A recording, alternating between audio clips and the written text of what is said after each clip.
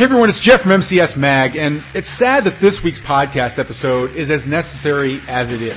But the fact is, the world as we know it has already changed when it comes to our safety out in public places that we previously thought of as safe.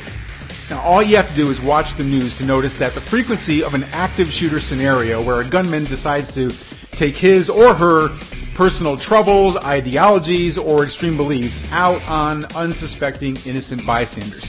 You and I both know that when an attack happens, you are the only one who can truly protect you and those you love. And that's what this week's interview is about.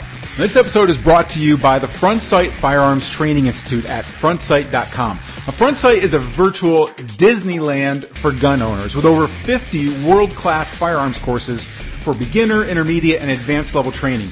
For everything from handgun, rifle, shotgun, pretty much anything that throws out a bullet, as well as hand-to-hand training, edge weapons courses, and all kinds of other tactical training. Now, I've been a card-carrying member of Front Sight for over 3 years, and I just upgraded to their commander level membership. And this month, Front Sight is actually giving away for free 4 commander level memberships to our listeners. Now imagine free firearms training for any course as many times as you like for the rest of your life, and a place to stay right at their training location. Now, did I mention that as a commander member, this is all for free for the rest of your life? Now, all you have to do to sign up for this giveaway, which is worth over $25,000, is go to moderncombatandsurvival.com/contest and enter to win. Now, let's get started with this week's training. If bullets were flying, your adrenaline surging, would you hit your target? If the world as you know it crumbled tomorrow, collapsed into chaos, would you know how to survive? If you and those you loved were cornered by a gang, violently attacked, could you protect them? Could you protect them? Could you protect them? Tactical firearms training, urban survival, close quarters combat. This is another podcast to help you better prepare for any threat you may face in your role as a protector and a patriot. This is Modern Combat and Survival. You think it can't happen to you. You think it's something that happens over there, like in Europe or elsewhere. You hear stories about it, but you don't really believe that it's real because we don't really experience it in our own backyards. The threat is that of an active shooter in which a lone gunman, or if we expand the definition a bit, a man with a blade and even a group of men with knives, machetes, or whatever, take aim at civilians in order to cause as much death and carnage as possible. Small-scale terrorist shootings, knife jihad, and even lorry jihad, the practice of using trucks as weapons on crowds of innocent people, are happening with more and more frequency. Now, we've forgotten the 2016 Orlando nightclub shooting or the 2015 San Bernardino attacks in which armed Muslims shot and killed civilians for no reason other than that they were not Muslims. But it's not just Muslim extremists that are of concern. Just recently in the United States, a lone shooter, this time a radical Bernie Sanders extremist from the left, took aim at Republicans practicing for a softball game and tried to assassinate several of them. The reality is that active shooting scenarios do happen. Until now, you've probably heard plenty of advice on how to deal with an active shooting. It ranges from the laughable find a place to hide and wait to die advice that the mainstream authorities out there seem to disseminate whenever a shooting happens, to dodgy gung-ho strategies in which you're supposed to tackle and disarm the shooter barehanded while shouting about bald eagles in America. Good advice about dealing with active shooting is somewhere in between, but unfortunately, there isn't that much good information out there, and that's what we're looking to change right now. Hello, everyone. This is Jeff Anderson, editor for Modern Combat and Survival Magazine and executive director of the New World Patriot Alliance, with another podcast to help you better prepare for any threat you may face in your role as a protector and a patriot. And our guest today is an expert on this topic. He is Alan Burrice, who teaches a program on surviving a shooting. Alan, welcome back to the program. Hey, Jeff, thank you for having me. It's good to be here again. Yeah, it's been a long time. And I don't think we haven't had you on any of the podcast episodes before. We've done workshops in the past for many years, and I'm really looking forward to getting you back out in front of our audience here. Listen, everybody, Alan has been a longtime friend of Modern Combat and Survival. He's been with us he's one of the first people actually in our network from the very beginning, back in like 2005 or 2006. So he's been around for a while, and we've done a lot of workshops with him. He's a former 82nd Airborne Infantry paratrooper and sniper school instructor, but it was his actual real-life experiences that provided the backbone for his realistic look at self-protection. Barroom brawls, street fights, and barracks ruckuses combined with bouncing, security, and bodyguard work taught him the realities of fighting and street violence. An author, martial arts instructor, speaker, consultant, and the creator of 7, maybe even more than that, or definitely going forward, self-defense instructional DVDs. Alan's latest project has been to try to bust through the myths that people have about how to survive an active shooter or other terrorist attack and educate everyone from first responders to civilians about what really works when a no-warning ambush happens and your survivability is in your hands alone.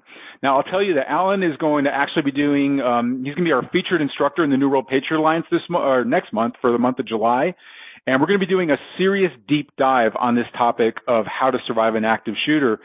But in the meantime, I've asked him to really kind of come onto our podcast show to help us bust through some of that misinformation that's out there, because I know he has a very unique view on a lot of these different topics, and like me, he kind of shakes his head at the industry sometimes at what's being put out there that sometimes could get people killed. And so what I wanted to do was, before we do that workshop in NWPA, I wanted everybody on our podcast to hear kind of what these unique maybe perspectives are, or some of the things that you might take as tried and true type facts that might actually be doing more to put you and your life in danger. So Alan, let's just go ahead and jump right into it. I mean, with the threat of active shooters definitely on the rise, it seems like there is no shortage of expert advice out there. But just like with any of these controversial topics, when it comes to personal protection, you know, good advice is always welcome, but bad advice can get you killed. So when you look at what the public is getting these days as tactical advice when it comes to this kind of a threat, what do you see as the biggest myths that are out there that people fall prey to? And then what do they need to understand instead in order to train to respond the right way to an active shooter or other type of terrorist attack like this? Sure, Jeff. And Jeff, before I hit some of those myths, can I tell people just why they should maybe listen to me? Yeah. I mean, you did a great introduction with, talk about, my self-defense background and military background. But I'll tell you, when the Aurora shooting happened at the Batman movie, what was that, 3-4 years ago? Yeah. I made a commitment to people, and I put it on YouTube that I was going to do something to help these people. And at that time, I was not an active shooter or an active threat expert. I was self-defense, not pedo. But since that shooting, I have been certified by Safariland to teach their 8-hour course. I've been on a team of people for over 3 years, and we've taught between 3,000 and 4,000 or more people through that course. We taught 7 8-hour courses in 1 month one time. So we've been teaching a lot of people. And then I took all of that plus the research. If there's a book or a video or something out there on the topic, I've read it, I've watched it to form my own course. And so that's where I'm coming from. I'm not just an 82nd Airborne guy or Army guy saying, I can do active shooter. I've put a lot into this stuff. Well, and I think here's why I think that's really important. I'm glad you clarified that. Thank you. And I think that's important because I think what we find these days is that like a shooting happens and people just kind of come out of the woodwork as like active shooter experts, whether the media needs them for online or if it's just people that in their own minds simplify it as, look, if you've got a gun, like here's how you shoot your gun. Like there's so much more to it than that. And people think that the framework is simply, run, hide, whatever it is, or shoot or fight back. In fact, I think I was telling you that after the shootings in England happened, they put out this poster, and the poster was literally, I'm going to remember here vividly. So it was run, hide, call. Now, they don't have concealed carry in England, so they're really limited. So I guess calling is about as much as you can do without thinking of what you should do, like maybe even just pick up a fire extinguisher and smack them over the head with it, whatever you can do. But there wasn't that concept of being able to fight back there. And so I think that there has been this glut of so-called experts out there that really don't have any sort of training, any sort of education, any sort of, other than that they know how to shoot a gun really well and take a few other basic principles and put together an active shooter course, if you will. So I'm glad you clarified that. But I also know, even though you've been like certified with Safariland, and a lot of times you have to kind of go along the guidelines of what somebody's certified program is, you're also one of those people that I know looks at things realistically, not just what you're taught, but takes your own research and takes a look at before and after and analysis of scenarios and things like that to find what really works and not just try to shove it into a template that everybody says should work.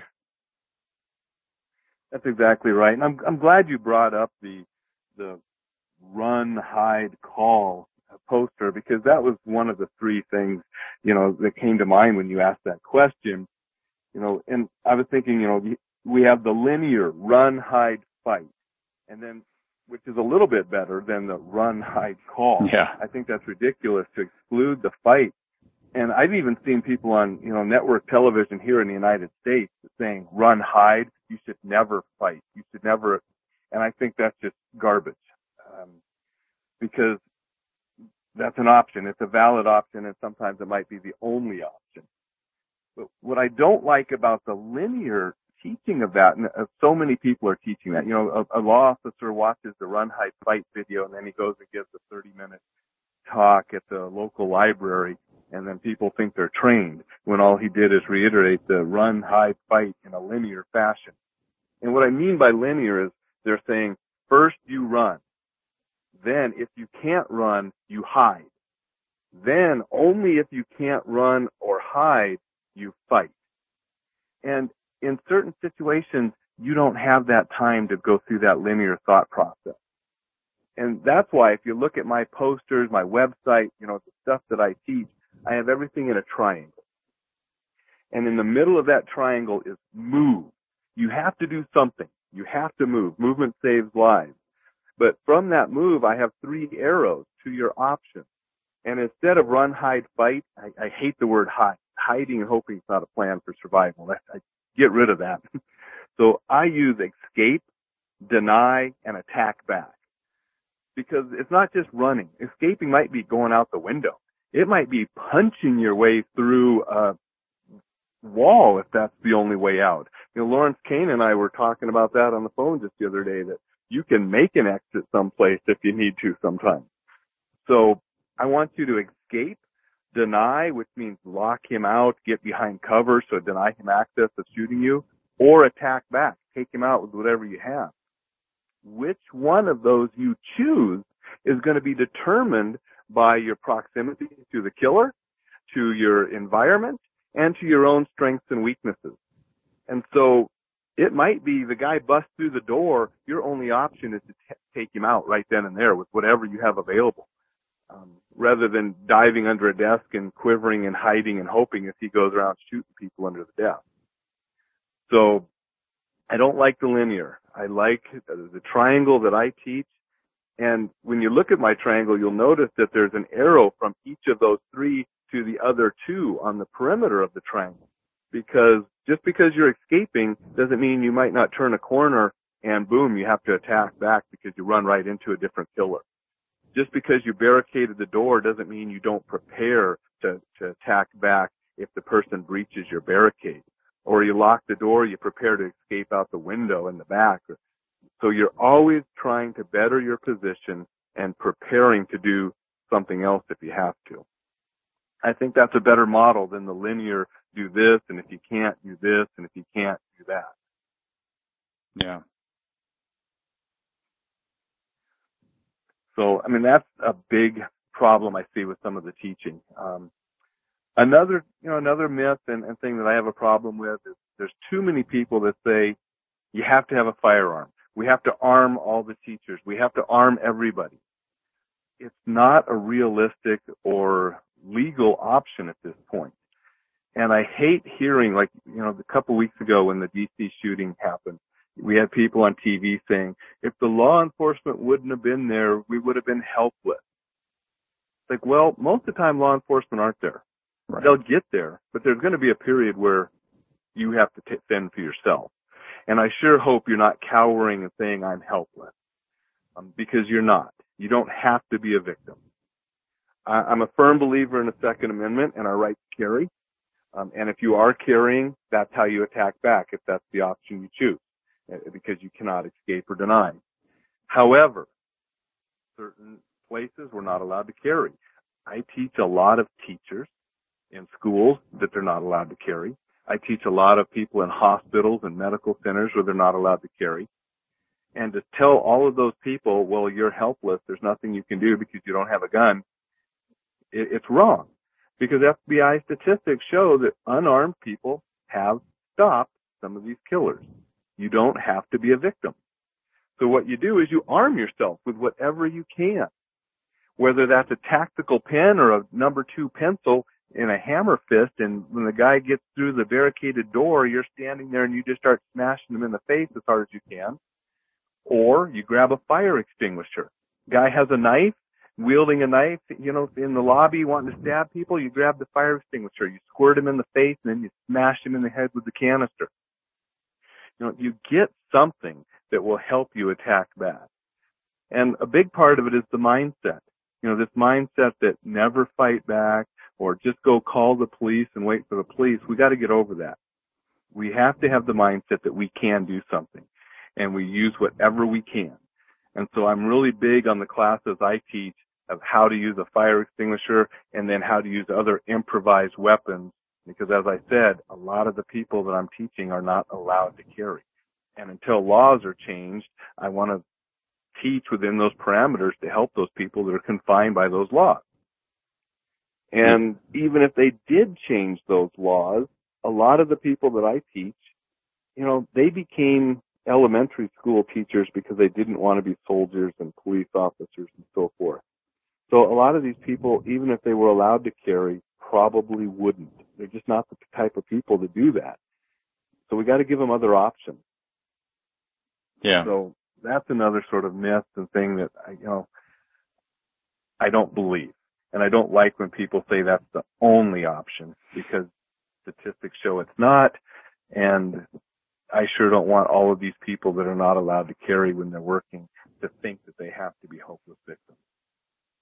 Yeah, and we see a lot of that focusing on the tool so much, and it's a common pet peeve of a lot of people in the industry that do train other people. And I think a really good example of why it's not simply necessary was the response to the Gabby Giffords attack that happened, which was another political shooting that happened in the state of Arizona. The person that stopped it was a concealed carry operator, but he didn't use his weapon.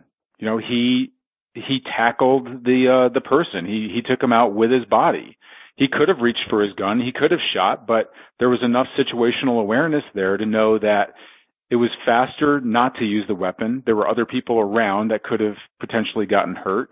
And he wasn't just one of these guys like that people try to label as a gun nut who would just yank out his smoke wagon and start sending rounds down range, whatever might happen. So when you get away from the only tool that you have is a gun and you start thinking outside of that, it becomes more practical as far as what your options might be, and allows you to take a better, more situational analysis of the situation. You've got to do it quickly.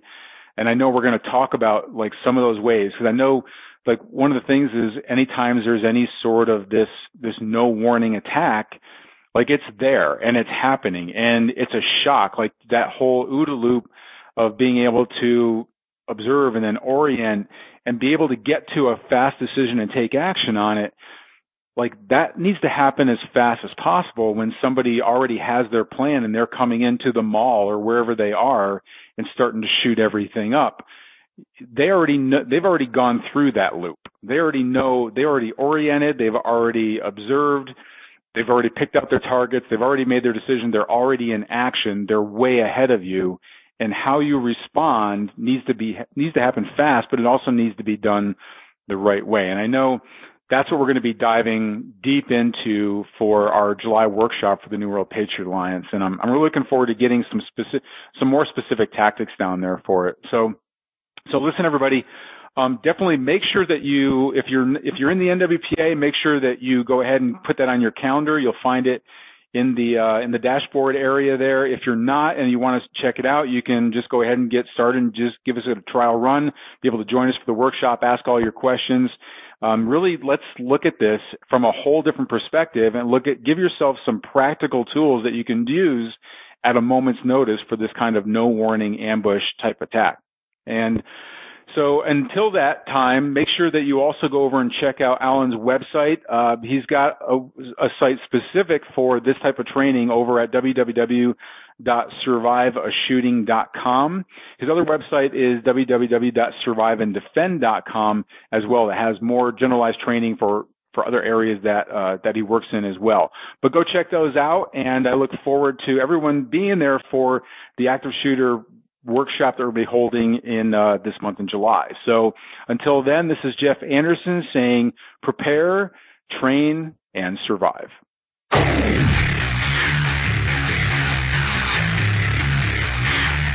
This has been Modern Combat and Survival. We hope you've enjoyed the show. You can help us out by rating our podcast on iTunes and leaving a comment. You can check us out on Facebook at facebook.com/Modern Combat and Survival. And don't forget to claim your free subscription to Modern Combat and Survival magazine at www.moderncombatandsurvival.com. Lock and load. And we'll see you next time. This has been Modern Combat and Survival.